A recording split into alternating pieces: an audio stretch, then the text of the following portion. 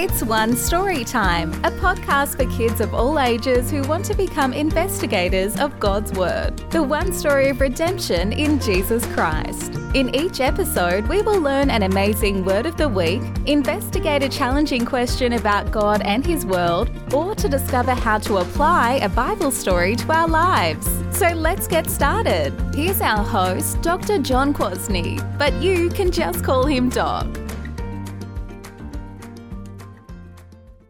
Hello again, everyone. Thank you for joining me for One Story Time today. Isn't it just so great to be able to talk about things that truly matter? Sadly, we can spend way too much time talking about things that don't matter at all in this life. I know I do. It's easy to just talk about our favorite sports teams, something we watched on TV, or things that are just plain silly. Now, don't get me wrong, it is fun to talk about those things, but they just don't help us much in our growth as children of God. So again, I'm glad to be able to talk about things that matter, to take the time to talk about things that matter. The Bible has so much to teach us about how to live life as followers of Jesus. This isn't an easy thing, that's for sure. Even us adults are constantly learning what it means to be a Christian and how to act in ways that love God and love other people. To put it another way, the Bible applies to our life. It isn't just a collection of stories. It has so much to teach us, beginning with showing us who God is and what He requires of each one of us. So let's tackle this important application question today together. Who is in control of our lives? When I was a child, I probably thought my parents were in control of my life. After all, our parents make all the important decisions for us, right? You probably don't have any control over what town you're growing up in, or what house you live in, or what church you attend. You probably didn't get to choose your own school either. Maybe you get to make small decisions like what food you want for dinner or what clothes you want to wear today. But even then, your parents are still in charge. So are your parents really in control of your life? I can remember being so mad at my father when he told me I couldn't go to the college I wanted to attend. I thought he was ruining my life. I thought I was old enough to control my own life. I have long since apologized to my father for being so upset at him. He was no more in control of my life than he was in control of his own life. By the way, when we are young, we often want to be grown-up adults because we think we will have total control of our lives. Adults get to stay up as late as they want, eat what they want, watch the shows that they want. Total control, right? Wrong. None of us are in control of our lives. There is only one who controls all things. I hope you already know. Who is it? Yes, the one true God, Father, Son, and Holy Spirit, is in control of all things. Listen to this Bible verse from the book of Daniel in the Old Testament. Daniel 4, verse 35. All the inhabitants of the earth are accounted as nothing, and He does according to His will among the host of heaven and among the inhabitants of the earth, and none can stay His hand or say to Him, "What have you done?" All the inhabitants of the earth means all people who have ever lived and who will ever live. We are counted as nothing in the sense that we can't do just anything we want to do. Only God does according to His will. He alone can do anything He wants to do. He has absolute control of everything. Well, here's another scripture from the Psalms. Psalm 115, verses 2 through 3, reads this way. Why should the nations say, "Where is their God?" Our God is in the heavens. He does all that He pleases. Only God does all that He pleases. We cannot. I know it often looks like people get to do whatever they want to do. But in the end, God is in control of all things that happen. Another important word for this is that God is sovereign. Say that great word with me, sovereign. To be sovereign is to have absolute authority over a realm. We call human kings sovereigns because they rule over the inhabitants of their domain. But they are not truly sovereign, are they? Even the kings of this world submit to the King of Kings and Lord of Lords.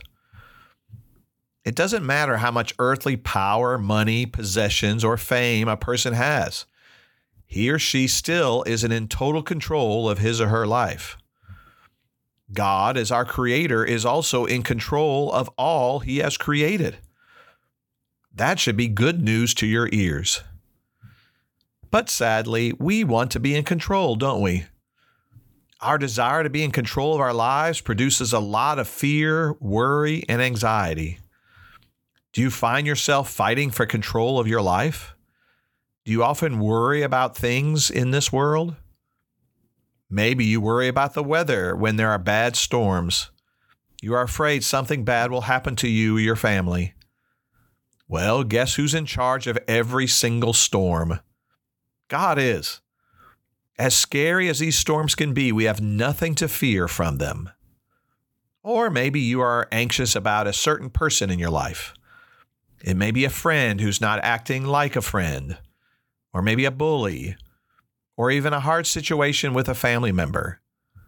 God's Word has a lot to say about how to solve those relationship problems. But a good starting point is not to be anxious because God is in control.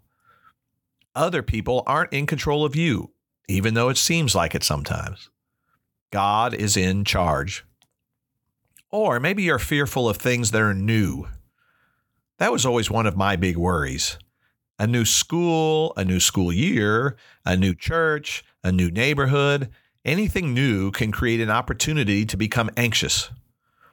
But who's in control of anything that comes into our lives? God is. Nothing can happen to us that is outside of God's sovereign plan. So why do we waste so much time worrying and being afraid? Why do we think we can and should be in control of our lives?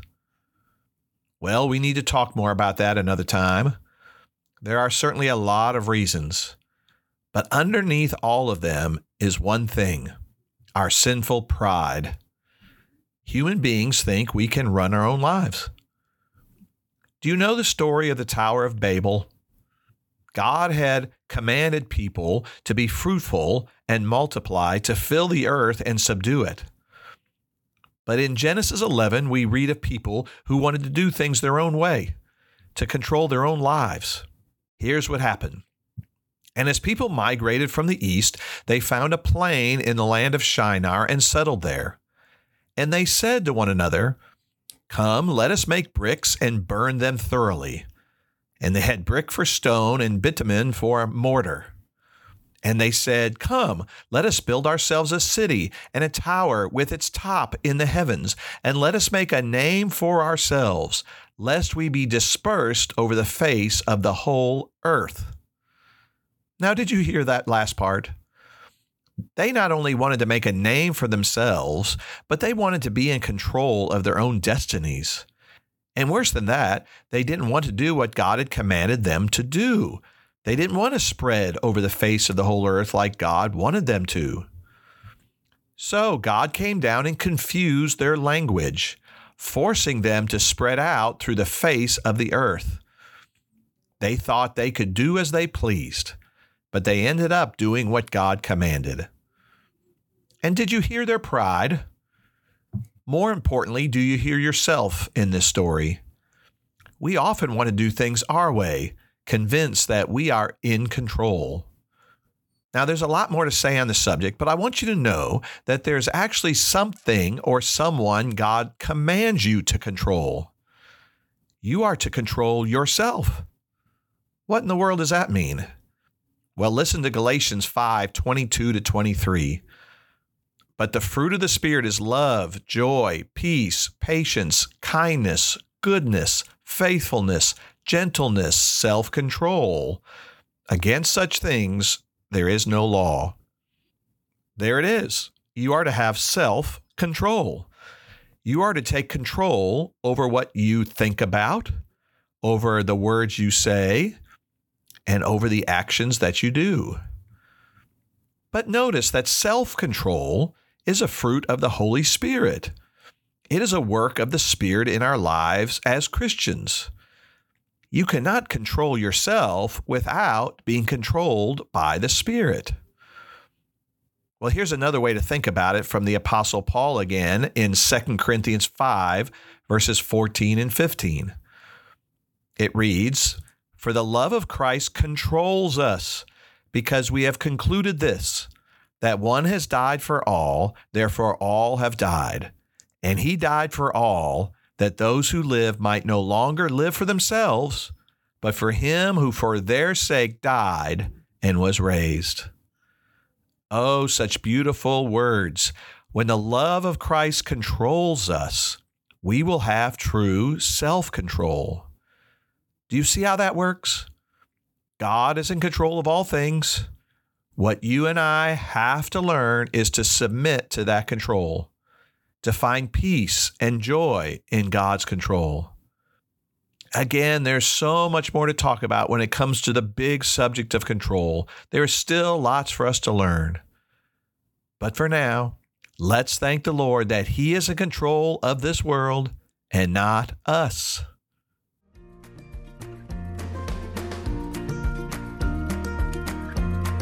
Thank you for investigating God's Word with us today.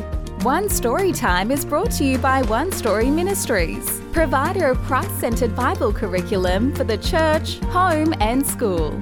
You can discover more about our resources for children, youth and adults by visiting onestoryministries.org. Please share this podcast with your friends, family and church so you can talk about it together.